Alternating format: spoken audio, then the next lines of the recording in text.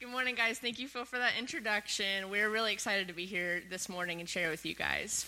Instead of humor today, I'm going to start with a game, and my wonderful husband Nathan's going to be giving out prizes. So we've got some fun Asian candy, and it's not weird Asian candy, it's really good Asian candy. So don't be nervous. All right, so we're going to play a game of true and false. I'm going to give a statement, and raise your hand if you think you know the answer, true or false. And I'm going to call on somebody. If you get it wrong, that's okay. We're still going to give you candy. All right, so our first question. Number 1, true or false? There are about 17,000 people groups in the world. Raise your hand if you think you know the answer. You get candy no matter what. Mary. True. This is true. Correct. Yay! All right, so there are about 17,000 people groups in the world. And a people group, basically what that is, it's a group of people that there's no barrier in spreading the gospel within that group. So there's no language differences, there's no cultural differences. That's what a people group generally is. All right, number 2.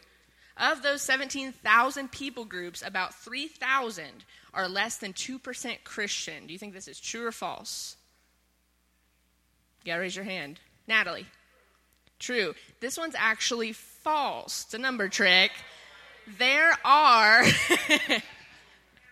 this is a number trick. There are actually 7,000 people groups in the world of the 17,000 that have less than 2% Christian. Okay? And this type of people group, when there's less than 2% that are Christian, they're called an unreached people group. You will hear that term later on. All right, number 3. Over 20% of the world has no part of Scripture in their own language. True or false? I'm a teacher. You got to raise your hand. Yes. True. This is true. Correct. Oh, don't throw it.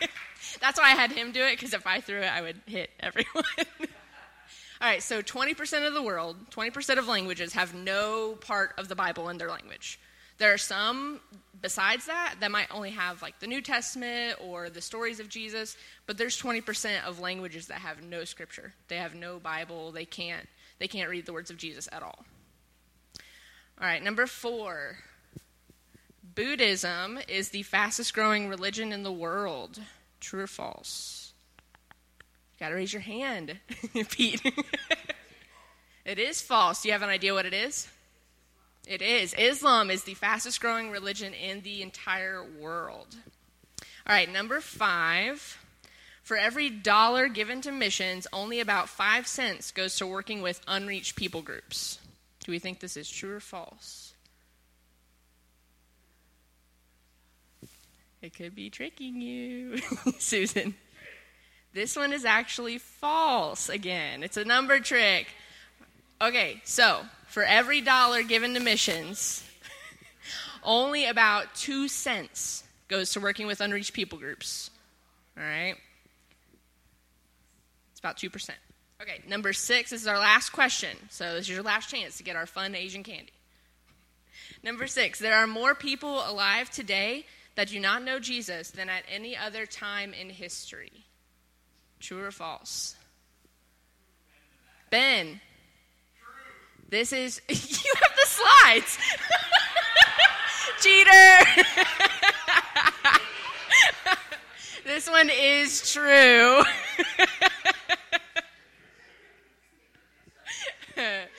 This is true. There are more people alive today that have never heard of Jesus than there have ever been in all of history. Okay. So, now we've heard some statistics, and we know kind of what the state of the world is, but what does that actually look like if you were trying to see it? So, I need 10 volunteers for this next portion. I'm just going to start picking people if you don't volunteer, so. Jana. 1. Katina. 1, 2, 3, 4, 5. Nathan. Reese. 6, 7. Pete. 8. Phil. 9. Natalie. 1, 2, 3, 4, 5, 6, 7, 8, 9, 10. Awesome. Okay. I'm going to get down on the ground for this one so that everybody can C. Okay, so basically what we're going to do, this is the world in 10 people, not literally. So we're going to break down what the world knows and believes about Jesus in these 10 people. So we'll start over here with Natalie. So Natalie, this one person, represents the small portion of the world that are basically on fire for Jesus. They have a strong personal relationship with Jesus, and they are engaged in discipleship. So Natalie, when I point to you, you're going to say, Jesus is my Lord and Savior. Jesus is my Lord and Savior. Perfect. All right, so Katina and Jana, you two are going to represent what we call nominal Christians. They're It's okay, it's just an example. So a nominal Christian is someone who might go to church regularly or every once in a while, but they don't have a really strong personal relationship with Jesus.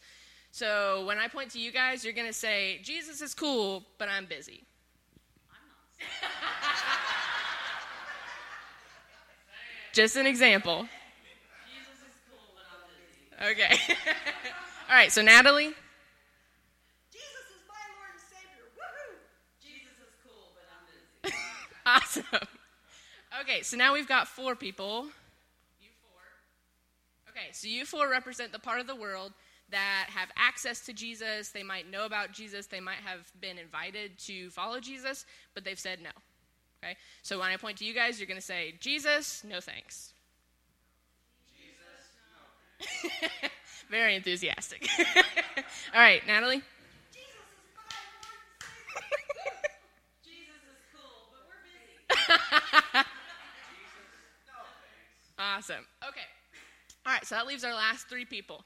These last 3 people represent the portion of the world that has never heard of Jesus. They have no churches. They have possibly no Bible in their language. They have no access. So it's not that they have heard of Jesus and have said no. They have not had the opportunity to say yes or no. All right? So when I point to you 3, you're going to say, Jesus, who's that? Jesus, who's that? Awesome. Okay. Jesus is my Lord and Savior. Woo! Jesus is cool, but I'm busy. Jesus, no thanks. Jesus, who's that? All right, so this is what our world looks like. Can we get a round of applause for our volunteers?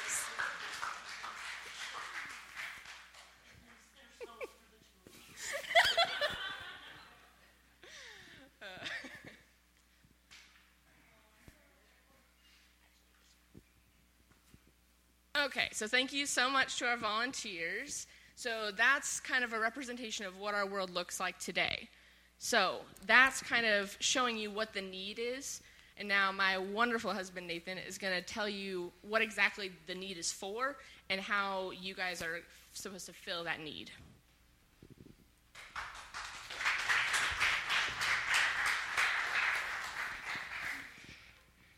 It's always kind of weirded me out how we clap for people before they do anything because we don't actually know if they're going to say or do something good yet. What? I see. You know, that makes perfect sense now. Man. All right. So, like Sarah was saying, we've talked about what the world kind of looks like, and we've talked about what an unreached people group is. An unreached people group is a group of people who have never heard of the name of Jesus or who may not have access to the scriptures. Right?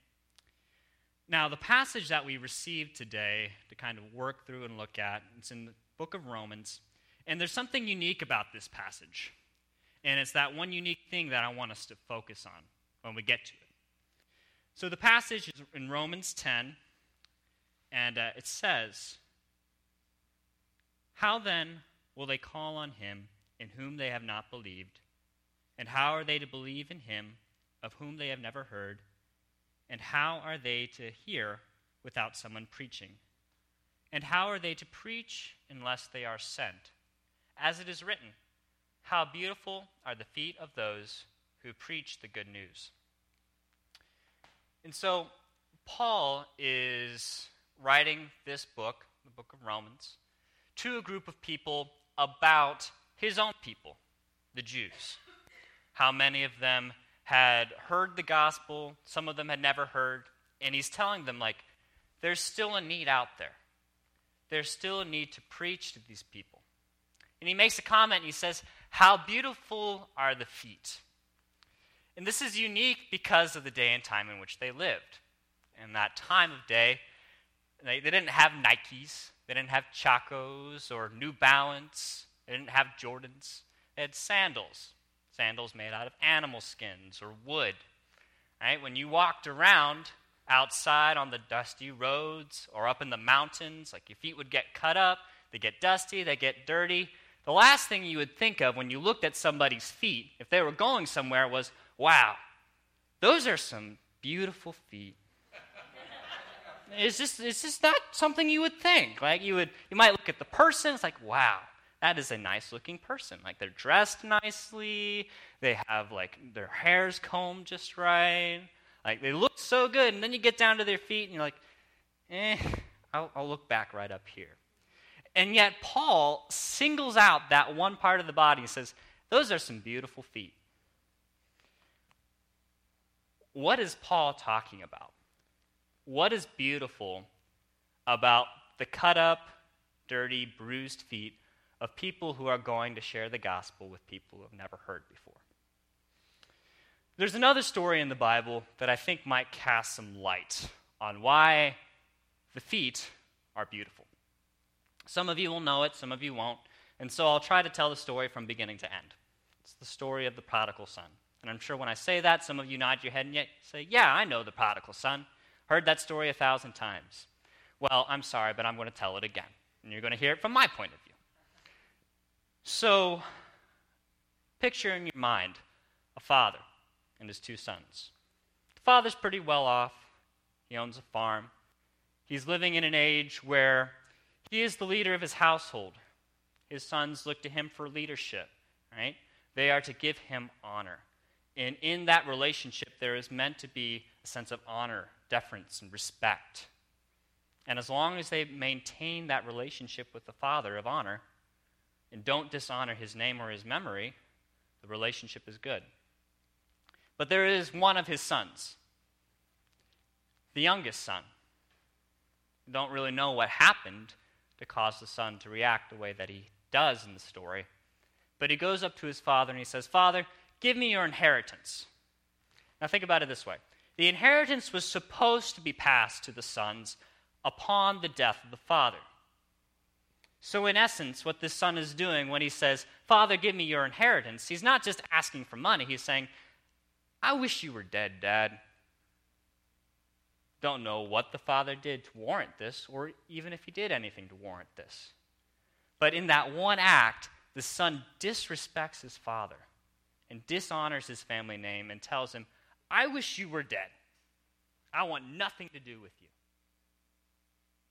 So the father, instead of responding in anger, gives the son his inheritance. There's no record of any words spoken between the father and his son. The son takes his inheritance, and then he goes away. It doesn't say where he goes. It just says he goes into a far country. You get the idea of a teenager who's just so tired of the rules of his household, and it's like, I don't care where I go. I just want to get far away from where I was. And so he just packs up and he goes. He gets to where he wants to go, or thinks he wants to go. And he begins to live in frivolity. He's never had that much money before. He's like, man, I got to spend all this right now because I'm never going to have this much money ever again. And so he starts to spend. And the things that he spends his money on are things that continue to dishonor his family name. He goes to the strip clubs of his day. He goes to the gambling houses. He goes to the prostitutes on the corner of his street,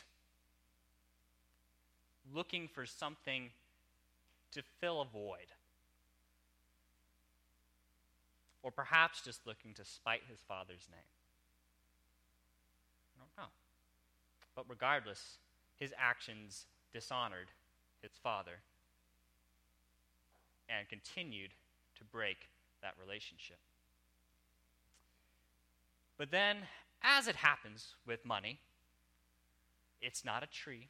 You can't just keep on coming to it, and it keeps on coming. It ran out. And he found himself without $1 to his name in a far country with no friends and no family. And to top it all off, a famine comes to the land. There's no food. People are struggling for food as it is. No one's going to give food to a homeless beggar if they don't even have food to feed their own families. And so the son, he goes to one of the people in the far country, and he says, look, I'll do anything. Just give me some food. Give me something that will keep me going from day to day. And so the man from the far country gives him doing a job that to a Jew at the time would have been dishonorable in the highest degree, and made him a swineherd, taking care of the pigs. The pigs were an unclean animal to the Jews. And for him to be taking care of them, working with them, around them, not only was he dishonoring his family name now, he was dishonoring his heritage as a Jew in his relationship to God. This young man had sunk about as far as he could go. He was so low and he was so hungry that when he looked at the slop the pigs were eating, he said, "Oh, that looks good. That looks so good right now." He was that hungry. And then he comes to a moment. In the King James, it says he came to himself. And it's like, what does that mean? What does it mean for you to come to yourself? Well, in our modern vernacular, we might say something like this. He looked at himself in the mirror and said, "What are you doing? Who are you? You're the son of a man who owned hundreds of acres, where his servants never starved. And here you are, lusting for the slop that the pigs are eating." And he says, "You know what? There's no way that I'll ever be accepted back as a son. I have dishonored his name too much. But maybe, just maybe, I'll be accepted back as a servant. And if I vow to serve my father, maybe then I'll finally be in a place where I can actually go to sleep at night and be safe, where I can eat, where I can feel decent about my life again." So he goes home. And it's funny, he even has a little speech that he says, "This is what I'm going to say to my father." He says, I have sinned in heaven and against you, and I'm no longer worthy to be called your son, but please take me back as one of your hired servants. You can kind of, in your mind, if you're imagining it, might even see him walking home. And he's saying this speech to himself over and over and over again. "Father, I have sinned against heaven and against you, and I'm no longer worthy to be called your son. Please take me back as one of your hired servants. Father, I have sinned against heaven and against you, and I'm no longer worthy to be called your son. Please take me back as one of your hired servants." And so he walks home, and he gets to within seeing distance of his house, the home in which he grew up, the home in which he wished his father was dead, the home he left, put as much distance between himself and that home as he could. And he gets within seeing distance of the house, and he's still saying to himself, "Father, I have sinned against heaven and against you, and I'm no longer worthy to be called your son. Take me back as one of your hired servants." And he looks up, and he sees a figure in the distance, running to meet him. And he looks again. Who is that? And his heart starts to beat a little faster because he remembers, I have dishonored my family name. And because of that, I am worthy to be stoned to death by my people. Under the law, I deserve to die. And he wonders to himself, is this person coming to kill me? Might even quicken his pace a little bit to try and get to the house. And then he realizes, I know him. That's my father running to meet me. And his father reaches him, and he throws his cloak around him. He says, get him a ring. Get him some sandals for his feet. My son's home. Why was the father running? The father was running because he realized the danger his son was in. It's like, my son has dishonored my name. My son has wished death upon me. But I don't care. He's my son. And I'm going to take him back. No strings attached. And he throws the mantle of familyhood over his shoulders and brings him into the house as if nothing had ever happened. I assure you that that son thought his father had beautiful feet. Beautiful feet that carried the father at a run from the home he had left and dishonored him to the embrace of familyhood again.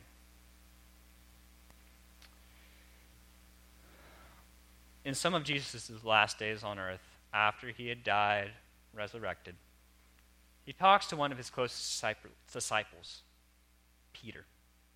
And he says, Peter, feed my sheep. Peter, feed my lambs.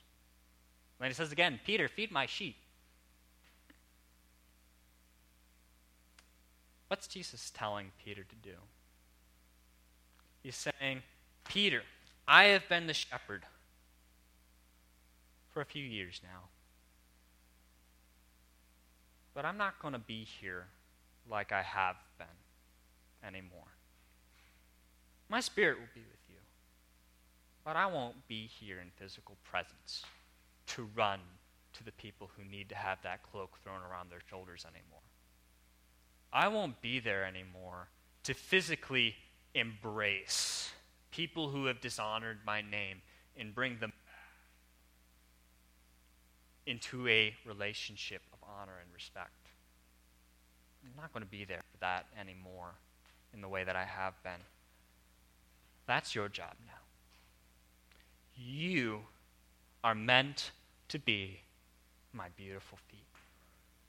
My beautiful feet that will run to meet the people who live in shame, who live in dishonor, who live in pain, who are on their way home, whether they recognize it or not. And we're meant to meet them halfway. The sad thing about unreached people groups is that many of them get to that halfway point when no one meets them in the middle. Not just unreached people groups around the world. They're here too. There's people here in Knoxville who are living lives of shame, dishonor, pain, broken relationships. And they look at themselves in the mirror and they say, what am I? Not who am I?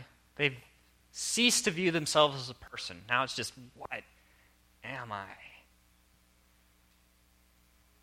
But the sad thing is that even in this county where there are hundreds of churches, there are still some people who will get to that halfway point and no one will meet them there. It might be because of the part of town that they live in. It might be because of what they look like. It might be because of their socioeconomic status. But for whatever reason, no one meets them in the middle. And you might say to yourself, Nathan, I'm not a preacher. It's not what I do. I don't even like talking to people. The gospel is so much more than that.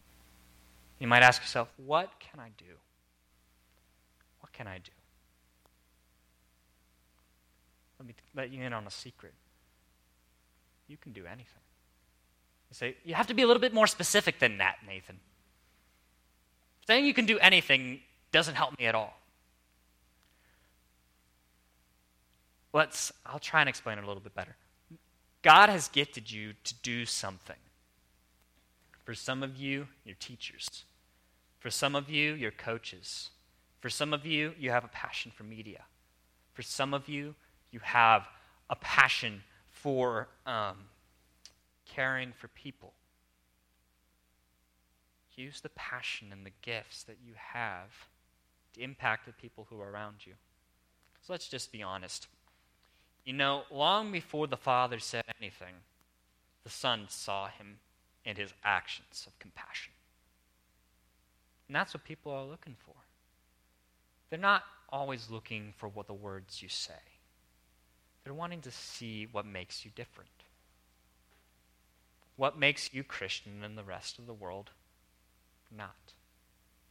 What makes you unique, special? Why is Jesus important? The way you choose to live and the way you choose to invest your gifts could be the tipping point for somebody at that halfway. Could be the thing that allows them to embrace that mantle of familyhood again and be embraced into the Father's household.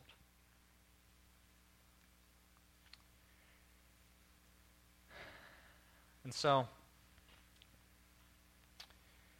in closing, I suppose there's 3 different takeaways that you could take from this. And Tanner, if you want to come up at this time with the band, you can. There's 3 different takeaways that you can pull from this, depending on where you're at. Maybe when you woke up this morning, you woke up, head in a fog, you rolled out of bed, staggered to the mirror, and you looked at yourself and you said, "What am I? What have I done? What have I become?" And it doesn't even have to be something that you're a bad person, right? You may not spend your money on strip clubs. You may not spend your money on gambling houses. You may not spend your money in ways that are openly dishonorable to God. You still feel that emptiness. Something on the inside of you that is just bare. It's bare. Lift your eyes up. Look up, and I assure you, in the distance, you could see the Father. He's running to you this morning. And he wants to throw his mantle of familyhood over your shoulders again. He wants to embrace you as his son, his daughter. For some of you, you're believers. In this world, you work day to day, and God has gifted you with something. He's given you a passion for something. Let me just challenge you.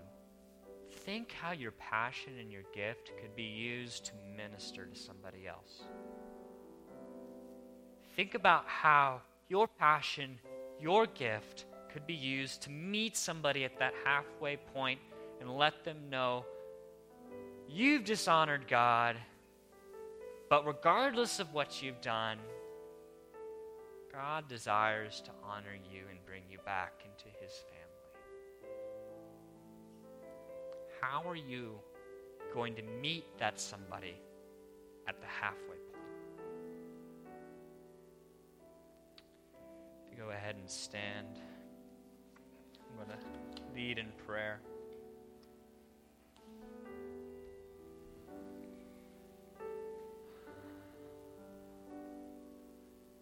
Father, I thank you for this morning. And I thank you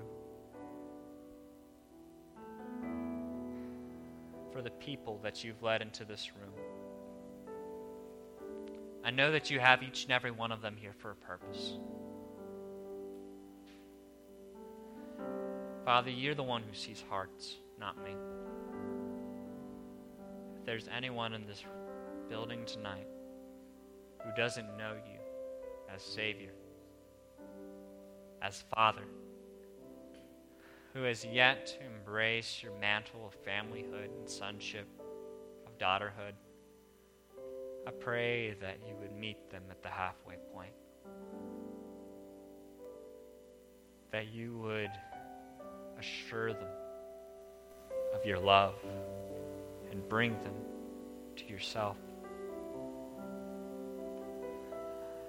Father, for those who claim your name, who say they are your children, I pray that you would ignite in them a passion for being your beautiful feet. For being the feet that carries your mantle to the halfway point and throws it around the shoulders of people that most would never give a second glance to. Father, I pray that this message, this truth would extend beyond this morning and reach into our week. That your Holy Spirit would bring it to our attention tomorrow morning when we wake up. And Tuesday, and Wednesday, and Thursday, that you would brand this into our hearts, that our lives would no longer be lived selfishly, that our lives would be lived for your honor, for your glory, and for the salvation of others. We pray these things in Jesus' name. Amen.